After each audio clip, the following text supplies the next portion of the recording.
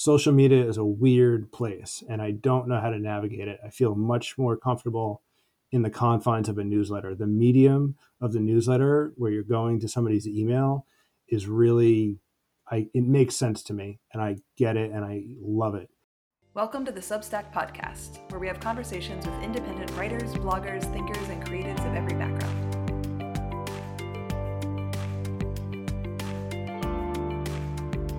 Hey, Zach, thanks for coming on the Substack podcast.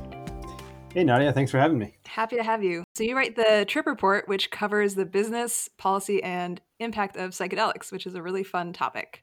Yeah. First question, which I'm sure a lot of people ask you, is how did you start writing about psychedelics?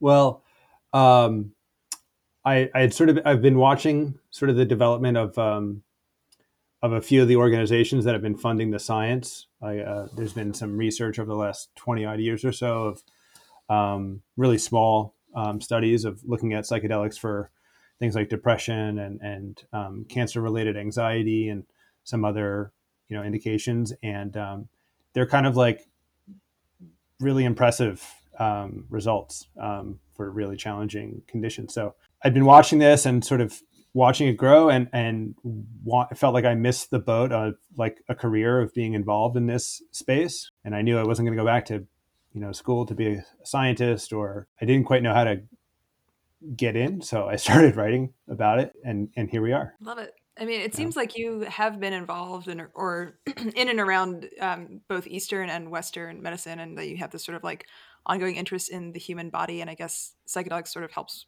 bridge that gap. I spent my first like kind of stint in a career was in clinical research right out of college. I did HIV and Hep C clinical trials. So I managed what's called a expanded access program in phase 2 pharmacokinetic studies. And that was really cool. I was planning to be, go to medical school and be a doctor. And just through whatever sort of circumstances, I decided at some point to pursue acupuncture and Chinese medicine. So I went to acupuncture school. After that, I did have a brief stint in Silicon Valley. That was a huge, embarrassing failure. But yeah, so I've been working with patients primarily for conditions like chronic musculoskeletal pain for the last 5 or 6 years. And my research into sort of the workings of the nervous system and pain and that sort of brought me, kind of back into sort of understanding psychedelics from, a scientific perspective. And it's really interesting. So I thought I kind of had this like audacious idea that I might be able to kind of offer some insight in that, because I think that there's a lot of overlap and a lot of similarities. Psychedelic, as tools for spiritual development and as medicines goes back thousands of years across cultures. So there's some parallels between that and Chinese medicine that I'm really interested in, and I've just started to kind of explore in the Trip Report. Where do you see psychedelics fitting in, since you've been around both clinical research and Chinese medicine? Is there an ideal, I guess, in terms of whether you would like it to be taken into one of those specific sorts of disciplines, or like how you would like the world to see and treat psychedelics? Well, that's like the $64 million question. So like there's, what I've been thinking about is like, I'm covering the news like that's coming through, especially in like the business and the policy side of psychedelics. But I'm also trying to kind of generate like kind of just collect like themes or concepts or ideas. And one of the main sort of like concepts that we're sort of grappling with or thinking about or communicating about is sort of like the different ways that like this grows, right? So we have what's happened recently in Oakland and Denver, where there's been a decriminalization or really a deprioritization of psilocybin in Denver, and then entheogenic plants, so things like ayahuasca, peyote, or maybe not peyote, psilocybin in Oakland. And so that's like one of these like vehicles, so to speak, of sort of broadening access. On the other end of the sort of spectrum is like the FDA route. So there's been there's a few companies and nonprofits that are developing pharmaceutical grade psychedelics for, prescription use, right? So um, there's and that's like this really interesting area where there's going to be trade-offs and sort of pros and cons to all of these different sort of means of changing policy and stuff like that. So the way I'm thinking about it is like there's two. My perspective is like I like a decriminalization, and Portugal has kind of been like this model for drug reform, where they've decriminalized all drug use, right? So you're not going to go to jail for possession or uh, intoxication, perhaps maybe, but drug possession has been completely decriminalized, right? So you have this opportunity to uh, kind of reform people, rehab people rather than put them in prison. Anyway, the the opportunity I think to conduct psychedelic assisted therapy or guide or journeys in a non-medical context, I would really love to see. And that's sort of where it might resemble more like a Chinese medicine acupuncture approach. On the other end of the spectrum is the opportunity for the FDA to say, this science looks great. Let's approve this as pharmaceutical grade drugs, right? And that would then be sort of delivered in a more kind of conventional medical setting. So I think it's going to be sort of take some time to sort of for these different options to sort of grow and to blossom. But I'm hoping that there's like a diversification and some sort of diversity within the ways that people are able to access and use them. It seems a little bit like there's this like towing of the line of wanting to frame it in medical terms to establish legitimacy while also not doing a disservice to the nature of psychedelics, which might be inherently does have this spiritual aspect to it that a lot of people find very fulfilling. Are there any learnings from what's happened with cannabis research, which is I'm sort of just a casual connoisseur of information in both these realms, but it seems like it's a little bit further ahead. And so, is there anything that parallels what's happening in cannabis with psychedelics? From the science perspective, like the body of literature in psychedelics is like much larger and more expansive than we have for cannabis, and that has to do with sort of issues around funding and regulation and access to that scientists can get access to cannabis. It's a really weird, bizarre thing where they can only get it from like a university that's growing it in Alabama or Arkansas or something. Whereas psychedelics, it hasn't had, for whatever reasons, like the capacity to manufacture it and create sort of pharmaceutical grade psilocybin or LSD or DMT.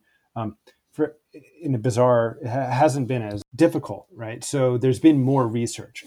On the other hand, I would say the patterns of use in cannabis are way different than they are in psychedelics. Microdosing sort of LSD and psilocybin is a little bit more sort of how cannabis is used. But I would say that there's like some overlaps, right? Like these are Schedule One, illegal substances that are, kind of moving through policy and science and reform. So there's, in that sense, psychedelics are like, somewhere between 5 and 10 years behind cannabis and marijuana. The predominant business model in cannabis has been like, as a consumer packaged good, right? You go to a store, a cannabis store, and you take some home and whatever. It's kind of more like coffee than it is, a pharmaceutical drug. Whereas psychedelics, what's being proposed by sort of the FDA sort of would be like a same day sort of like hospital visit where you kind of go in for an extended period of time and then leave at the end of the day to a specialized clinic. They're categorically different in that sense. What's interesting is that Oregon has a state measure that is going to be on the ballot, presumably in November, called the Psilocybin Services Initiative, where they're creating sort of like a medical psilocybin sort of system where there's going to be infrastructure and regulation around the manufacture and the sale, but that will go to a clinic. So the access to natural mushrooms or whatever the patient decides would be through a clinic setting. So that's really interesting. And it kind of parallels like early days of medical marijuana in California, with the exception of sort of the delivery model. There's a ton of overlap. There's a ton of differences. And a lot of us spend a lot of time trying to figure out and sort of tease apart the, the similarities and differences. You've sort of been alluding to this as you've been talking, but can you tell us a little bit just about like why psychedelics are so interesting right now and what's changed recently in terms of policy and research? Maybe just a useful exercise would be like, what would it have been like writing a newsletter about psychedelics, say, 10 years ago versus now? Why is now such an interesting time? Yeah, that's a good question. So I would say the I, I kind of think of there's an organization called MAPS, which stands for the Multidisciplinary Association of Psychedelic Studies, Studies or Science. I think it's Studies, and they've been around since 1986, and they have been like doing the slow plotting policy work and scientific work to sort of kind of bring us to where we are, so to speak. Them and others. There's a couple other groups, the Hefter Research Group, but it's the prohibition of psychedelics. I think it was in '71. The schedule, like the Nixon administration, sort of just kind of caught wind of Timothy Leary and the hippies and sort of got really afraid. And that was in the early '70s. And so there was a ton of research that had been done up until that point, mainly in psychiatry around addiction, substance abuse, depression, anxiety, those kinds of things. And it was really promising. And so the scientists in the 2000s, early 2000s, sort of had to like kind of start from scratch, right? Science has changed dramatically. The tools available have changed dramatically. So there's been a recapitulation back to sort of two or three generations ago of building the scientific body of work, right? And so one of those projects has been spearheaded by MAPS, which is MDMA for the treatment of post traumatic stress disorder. And so they have in the last they're in what's called the phase 3 of the FDA approval process, where they're doing sort of large scale studies on patients with PTSD to show efficacy and that it works. And so it's like the kind of the final stage. And there's a few other companies that are and nonprofits that are sort of shortly behind them. So it's kind of like in the FDA approval process, it's a long grind, and so we're sort of in the last 1.5 years to maybe 2 years with the first wave of psychedelics that will be approved. So that definitely has something to do with it.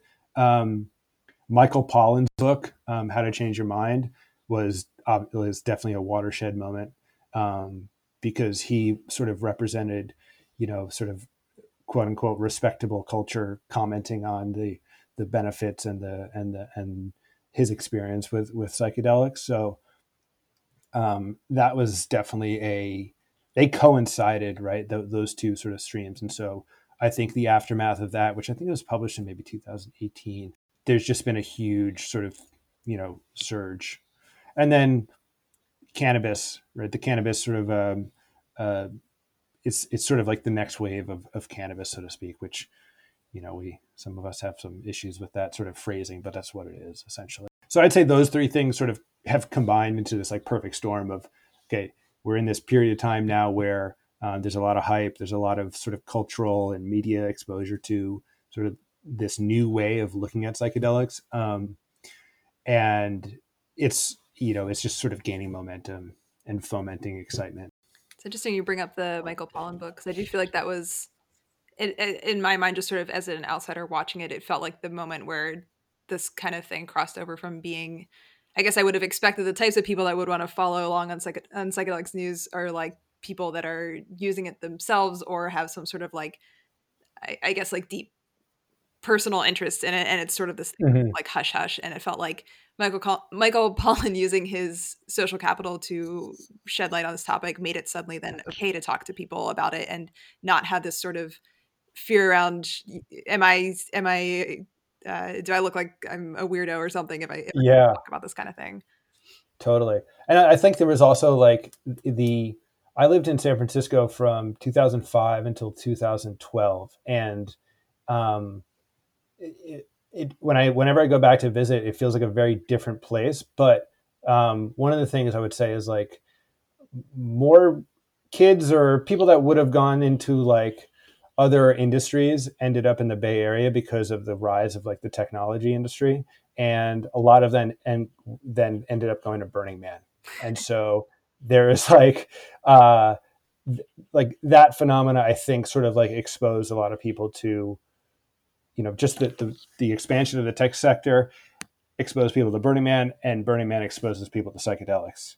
It's Right. something like that, And you know. almost Um, helps normalize it a little bit of yeah, yeah, it's a yeah, shared experience that people can a shared cultural reference point that people can talk about in the Bay Area. totally.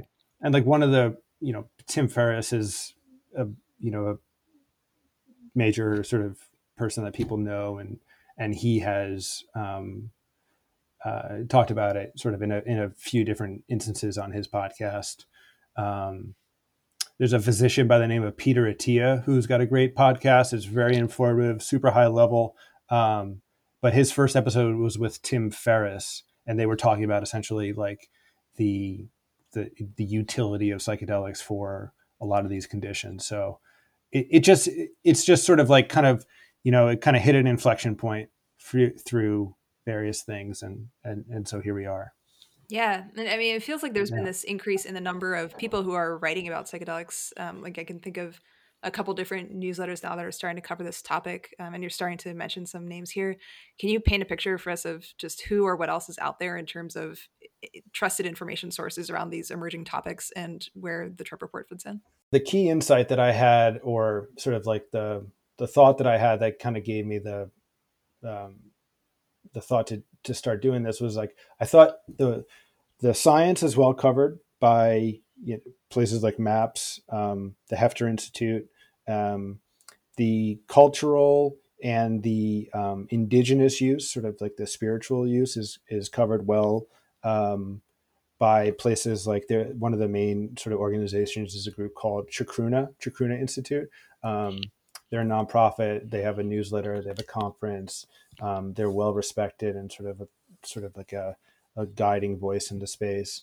Um, and so I thought there was this sort of burgeoning, industry forming here, um, and it's gonna be a really interesting sort of nexus of you know consciousness, whatever that means to people, spirituality, neuroscience, healthcare, clinical research, capitalism, business startups, pharmaceutical industry. Like it was just this sort of like, um, endlessly fascinating sort of topics in their own right are all sort of converging in this area.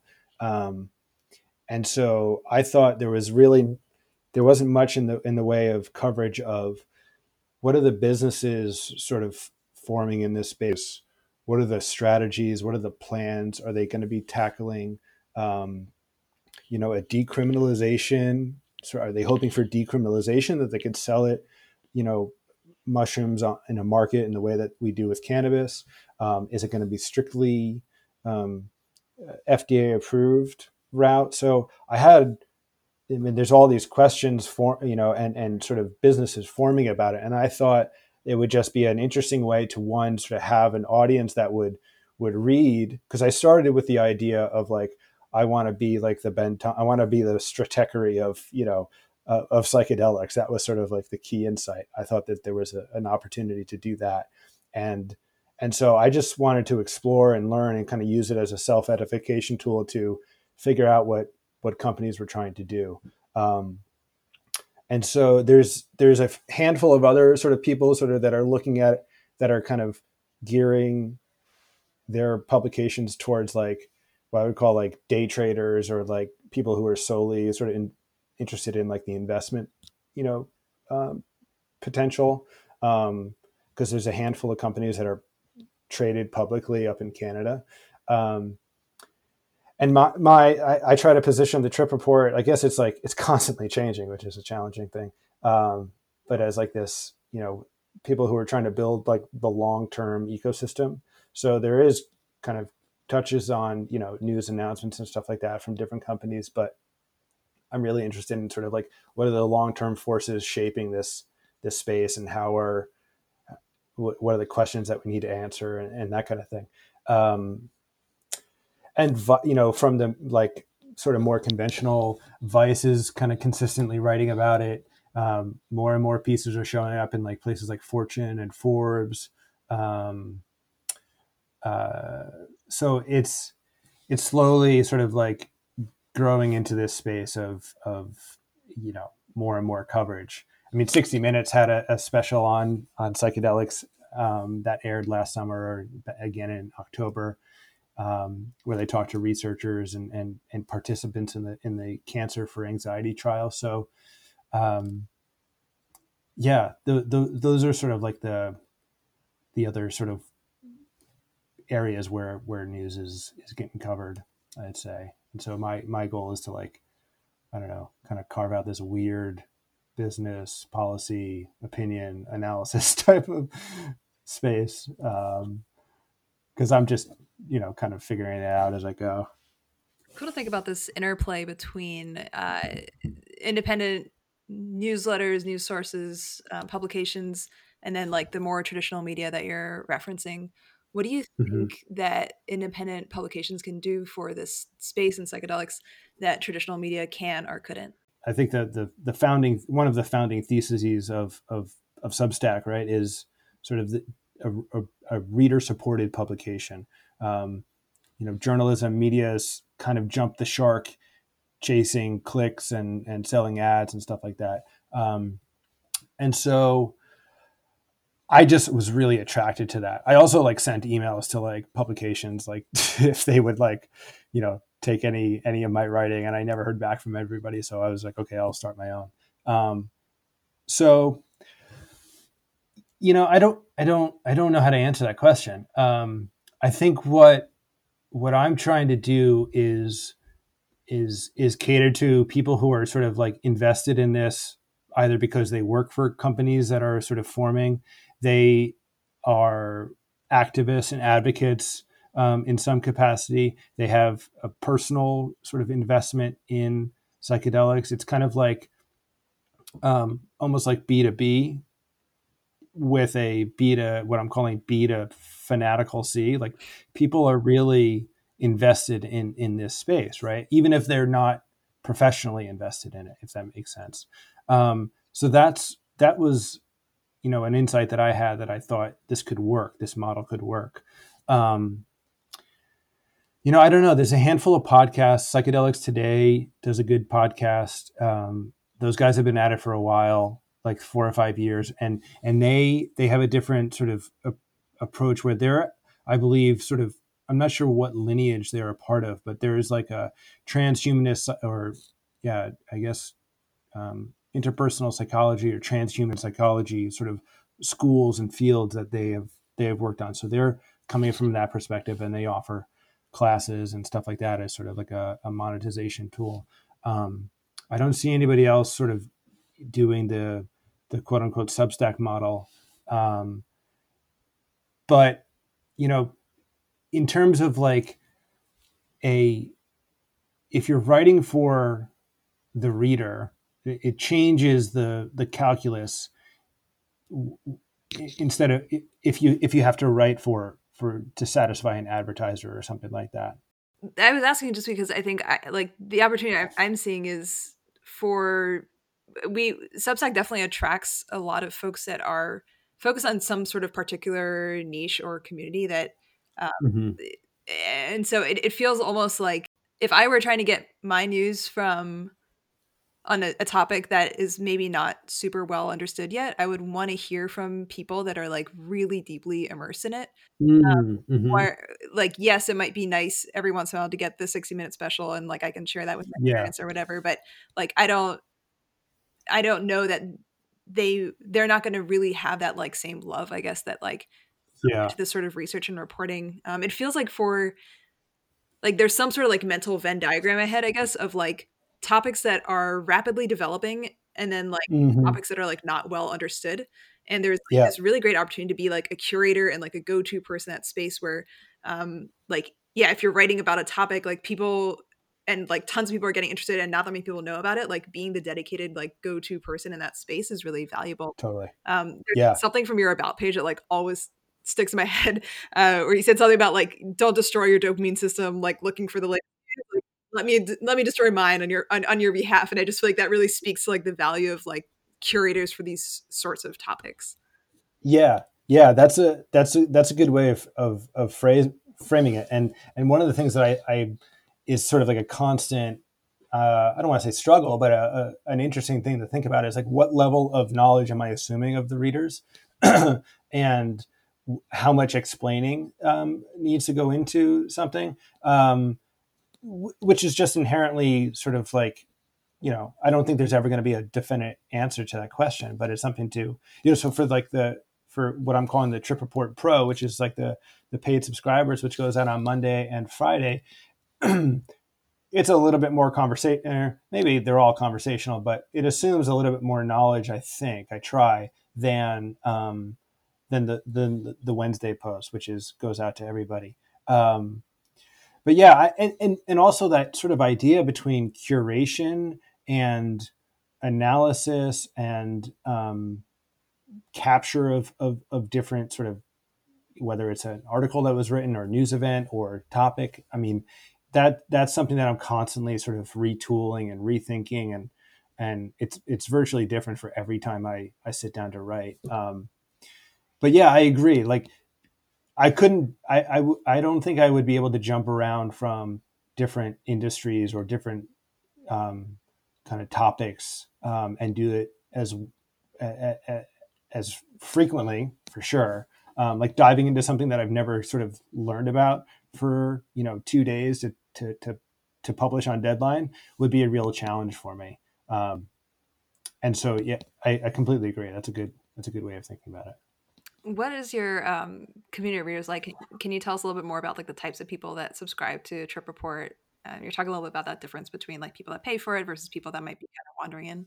I remember I was listening to, I think, an interview of Robert Cottrell, who writes another Substack called the Browser, and he had a great sort of insight where he was like, he asked you guys to like not show him like what people are clicking on, and so I kind of have that same sort of like perspective, of like people I get emails from readers, and so I connect with people in that way. And I've had a number of conversations and Zoom calls, and it's been really fun to get to know people that way. But it's a really small percentage of the overall readership. So the dedicated, readers, the people who are sort of paying for the pro subscription they're working in the space. They're attorneys, they're scientists, they're clinicians, they're people who have money on the line, who are investors. They're executives at the companies that are forming. On the one hand, and then there's like I said, sort of like this fanatical, maybe is a pejorative, but they're really into it, and they're super fired up about these questions, and what's going to happen, and how it's going to go, and what does the future hold. And they're like, um, there's a neuroethicist from Oxford, who's getting his PhD at Oxford, who was one of the early readers. There's a handful of like pharmacy and students and pharmacists who are sort of interested in this, because that's going to be a really interesting area of how this interacts with like the pharmacy sort of like portion of the value chain in um, in pharmaceuticals. And so it's pretty wide, I would say.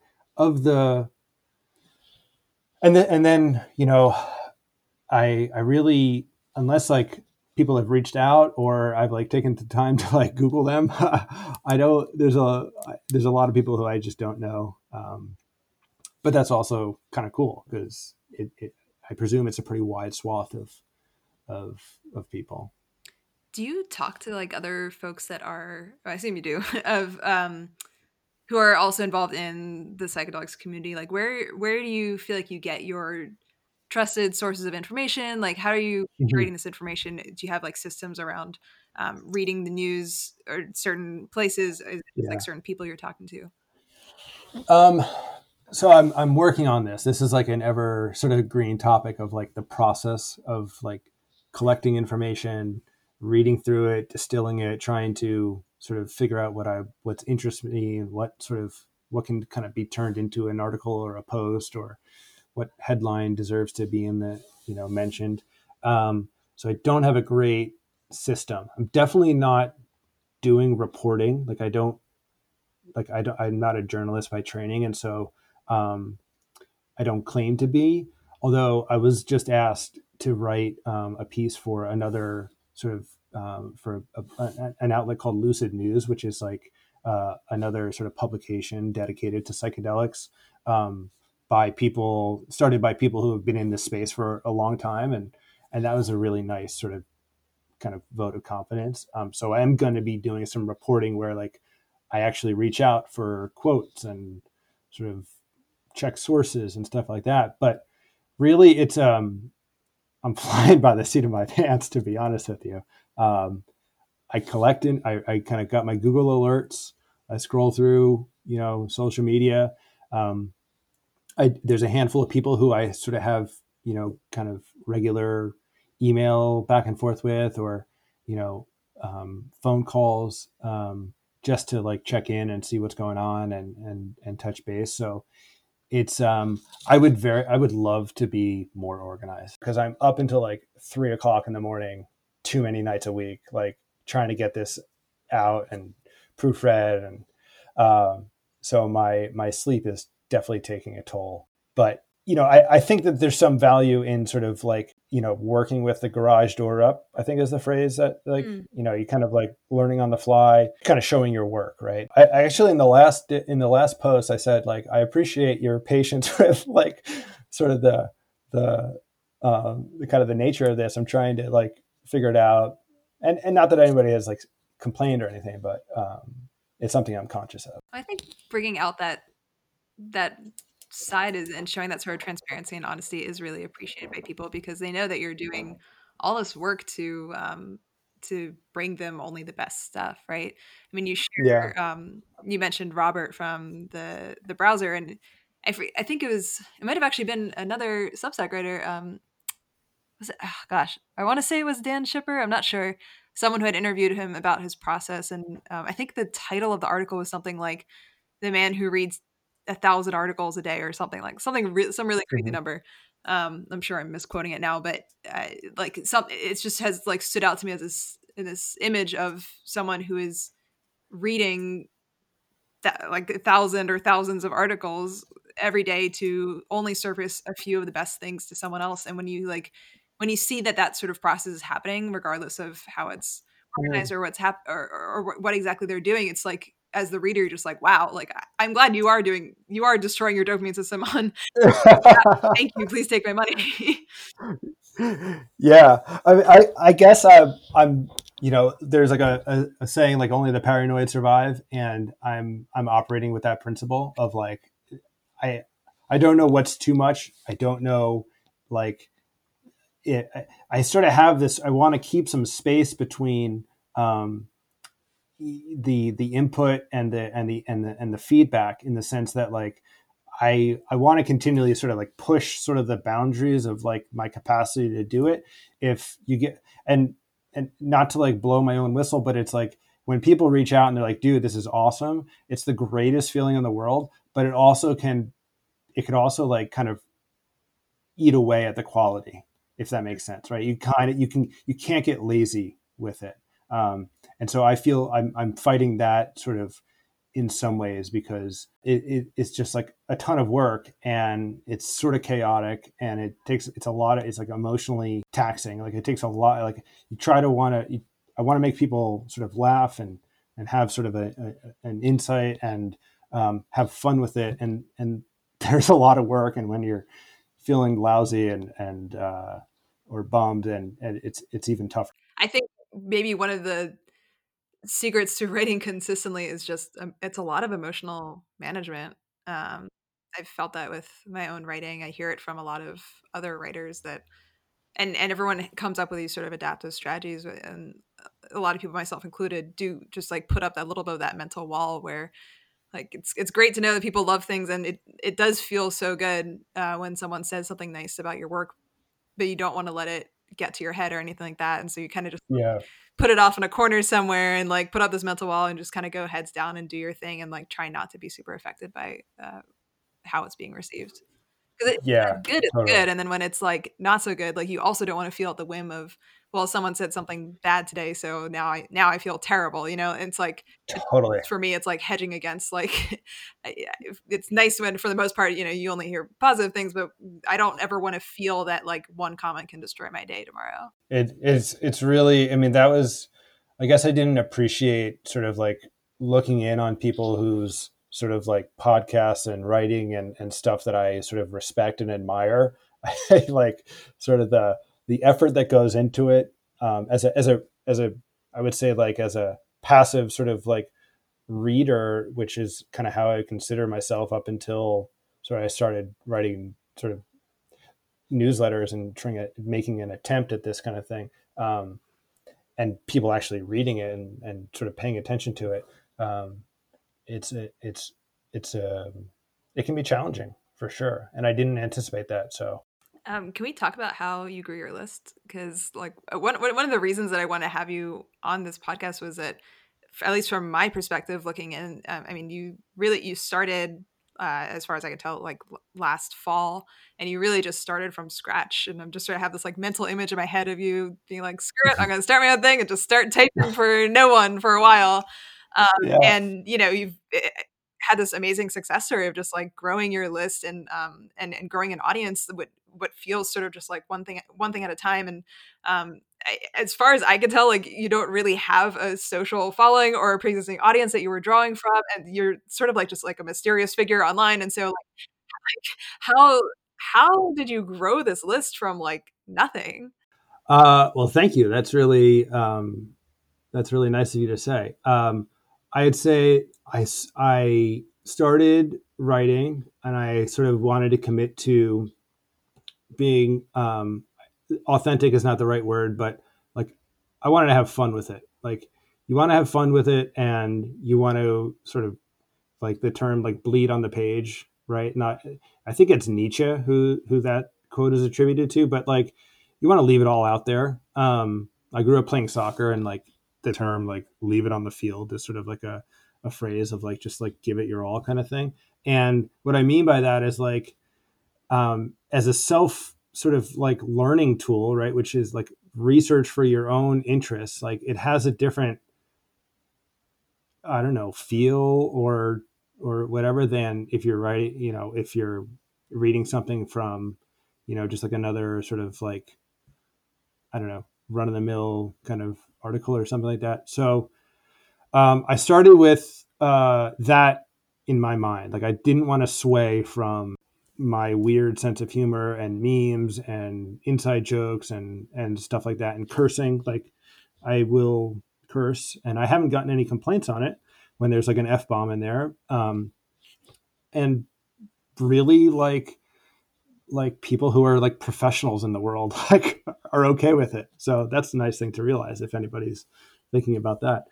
So I started writing, and I started sharing it on LinkedIn, in and in Facebook group, and then like really sort of rudimentary like psilocybin, hashtag psilocybin or hashtag psychedelics, in Facebook groups that are sort of related to it.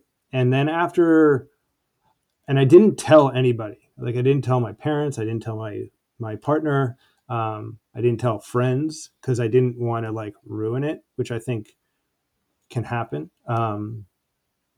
Oh, I thought, what happened to your newsletter? Oh, I give it up. Oh, sorry. What, so I didn't want to put that kind of pressure on me.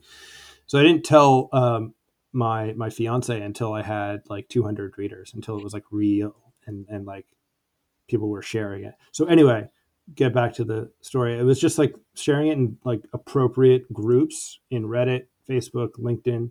That's just how I got like the first maybe 200 to 400 or maybe 300 people. And then I stopped sharing it altogether. Social media is a weird place and I don't know how to navigate it. I feel much more comfortable in the confines of a newsletter. The medium of the newsletter, where you're going to somebody's email, is really, it makes sense to me and I get it and I love it.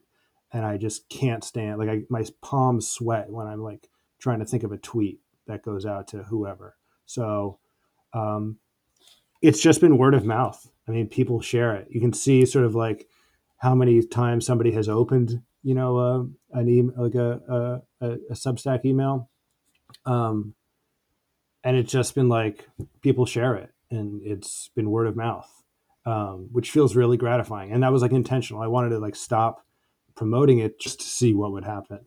Um, and Wow. then occasionally like there's been like a bunch of like kind of webinars and like Zoom conferences and stuff like that, and it's getting really nauseating, but occasionally somebody who's like presenting will mention it. And if I'm there, or if somebody's there and they throw like the URL into the chat, like on the Zoom chat or something like that, there's been like some good upticks, like kind of like 50 readers like all at once. That was pretty cool. Like a CEO of like one of the emerging companies sort of told everybody to go read the trip report, and I happened to be watching it, and I just put the the URL into the chat, and then I just watched all these like subscribers come online. So it was pretty cool. What was it like writing in the early days when, you're writing for 10 people or whatever, and trying to put together these high quality posts, but then also feeling like people aren't reading it? Like, how do you kind of mentally power through that time? My inclination is to say, like, I listen to every episode of like the season 1 Substack podcast, like, just because those are like so much wisdom in there from people who have like done this. And I was like committed to like, I remember Bill Bishop talking about it, um and Nick Qua and Luke Timmerman in particular. They just described like the life that, like, the type of career and work that I wanted, which is like sort of pouring over a topic that you're super interested in and like passionate about, and capturing some of that value. Like, I felt like I had been doing that, just in terms of like reading stuff and thinking about stuff, for whether it's acupuncture, whether it's pain science, whether it's psychedelics, whether it's, Premier League soccer. Like, I was like, gosh, these guys are just like doing it, and it's awesome. And then Jessica Lesson had a good point where she was just like, we picked up the phone and we started reporting. I knew that I had this like sort of goal in mind of like doing this kind of work. And it was actually really liberating when no one's reading it, because you can, you can be more of yourself. There's less sort of consequences of misspeaking or, and so it wasn't until like I had what I thought was like a huge following, because I never did this before, that I got really tense and I got like really nervous about it. So the early days were just it was so much fun. I mean, it still is so much fun, but it didn't have some of the pressure that comes along with it as it grows. If it makes So sense. funny. That's so true. Now that I'm really thinking about it, I feel like now I really romanticize the earliest days of blogging for me, whereas I go back on some of those posts and I'm like, I would have been so embarrassed to publish something like that now. Terrible. Yeah, Um, for sure. but it's so liberating then, because like no one's really paying attention, so you're really just saying whatever you're thinking, and Yeah, you have to be like, or you don't have to be. You should probably continue to think that way, but it gets a lot harder when more people are. it gets harder for sure. But like imposter syndrome is like a great tool. Mhm. I mean, most people are sort of like, or I myself have like held back from doing anything, in any of like the areas of interest that I've had throughout my, life or career or whatever, just because like, oh, well, I need to go to school to do this, or I needed.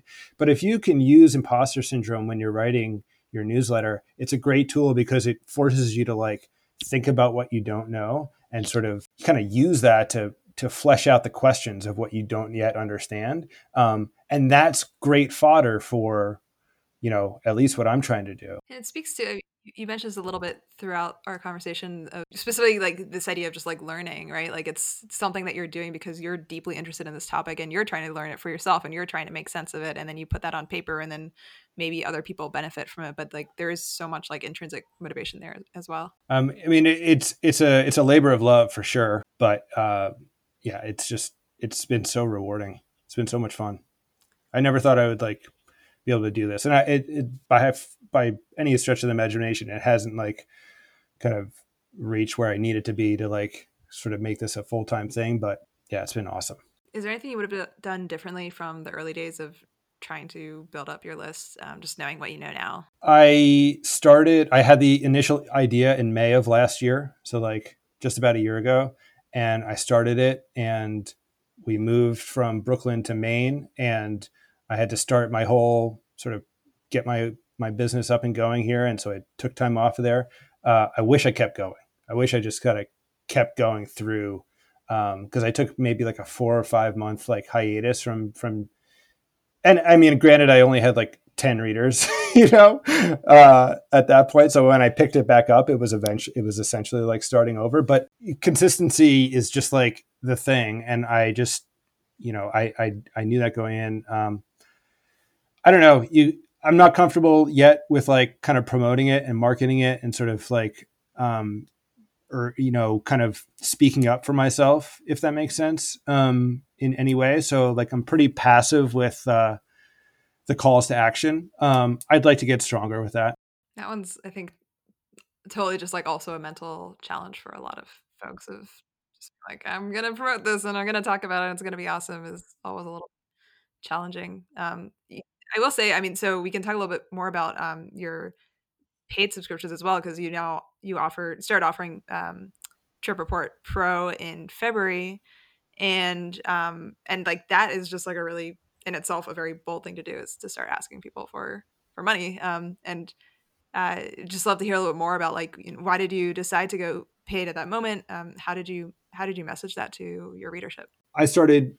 It was October 22nd or 23rd that I like kind of picked it back up with like 10 or 15 readers. It wasn't like there's a great little sort of group called Indie Mailer, which is like sort of like a paid newsletter sort of discourse group that I stumbled upon. And so somebody was like, why wait until you have, X number of readers? Why not just start now?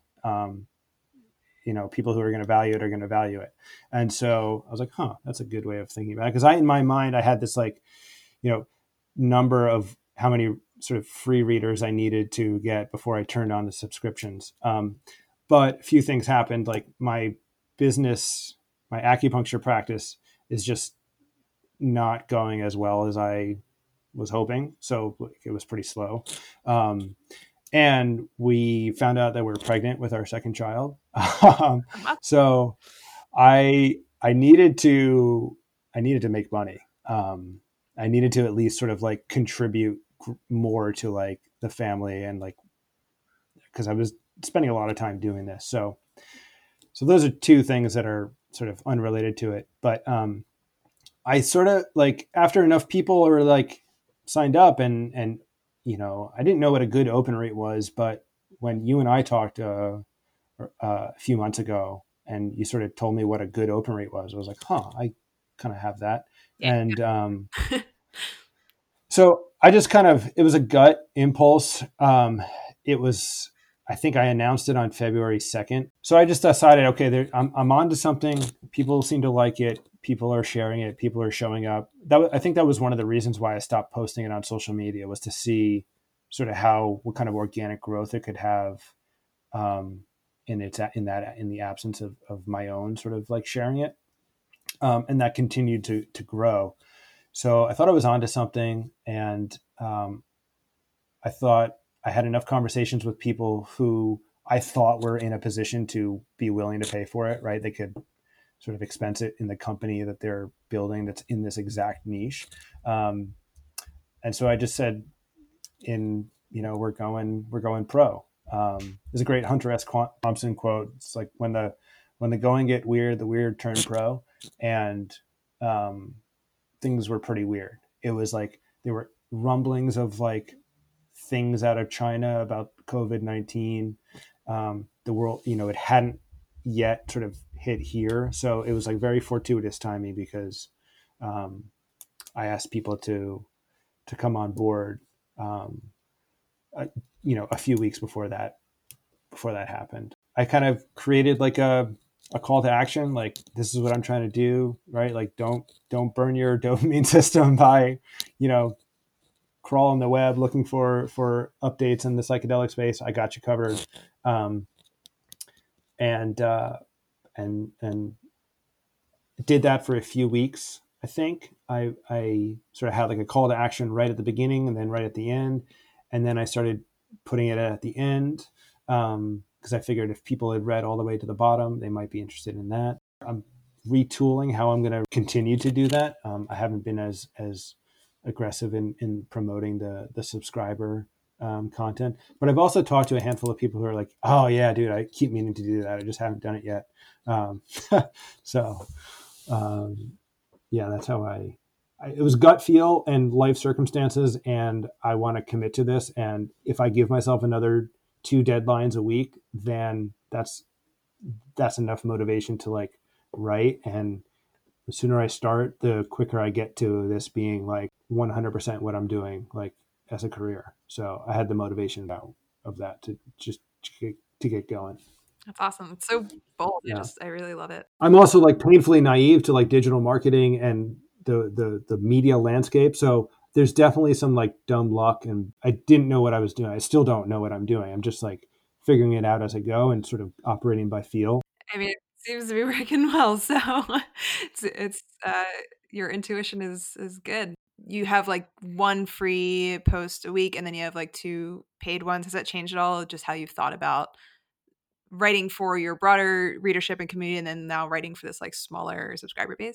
Yes, yes. I think about this all the time, right? I think about the business model that and like how to make it better and how to create a better product. I feel like, if we were to translate this into a startup, so to speak, where I'm still working on the product, it's kind of how I think about it, and not as focused on marketing.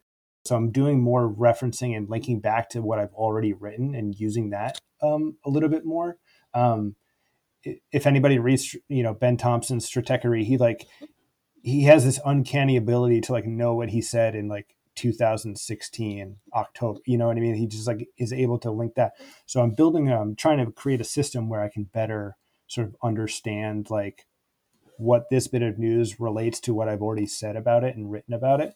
Um, and then what are the larger, I'm sort of these themes or concepts or evergreen topics that will be with the space, right? So for example, like this concept of open science is a important issue and an important thing for people to understand in psychedelics. And it comes from a different domain where, social sciences are having a lot of trouble like replicating sort of foundational research. And so this open science initiative was a way to promote sort of more of like the methodology and the process of the science, and that's being advocated for in psychedelics. Right? There's a there's an ethos in the space of this open collaboration compared to conventional pharmaceutical stuff where it's very hyper competitive and you use patents to block competitors and stuff like that. Anyway, that's like a topic that I want to figure out how to link to with everything that comes through the news. And so managing those 3 buckets of information, I think I use the paid subscription posts, so Monday and Friday, to write sort of more long form, thinking out loud. This is what this is how this connects to this, which has happened to this, which connects to this topic or this theme, is what I'm trying to do. Whereas the Wednesday for everybody is like, I'm just letting it rip with a little bit of that process and more sort of like curating news. So I guess the short version of that long rambling answer is like, the Wednesday, the free post is like more curation, and then the paid subscriber posts are more in-depth analysis, if you will. The more you write over time, then the more you sort of develop this like personal repository of knowledge and thinking over time, and you see like common themes and topics develop, and it's almost like it becomes more and more valuable over time as like that knowledge base grows. So just to sort of wrap up a little bit, given that you're in this very rapidly developing and interesting and exciting world of psychedelics, when you look back at this time in 10 or 20 or 50 years from now, what role do you hope that publications like yours will have played? I'm thinking of it as like iterative sense making, right? So we're kind of continually sort of like, in it's like circular learning. We're kind of coming back to themes and topics and ideas and processing new information and new announcements and sort of the growth of this space kind of in a way that like it's almost like an ongoing time capsule, I guess. So that's how I think about that. And I don't know if that's like if that would be a viable way of thinking about it. If somebody's like writing like a column for like the New York Times or the Atlantic or something like that. But I'm hoping that it's like one, like sort of, if I can turn this into like sort of like a sort of some sort of punctuated summaries of the last like 6 months or a year or something like that, or kind of use it as a reference for writing a book or something down the road.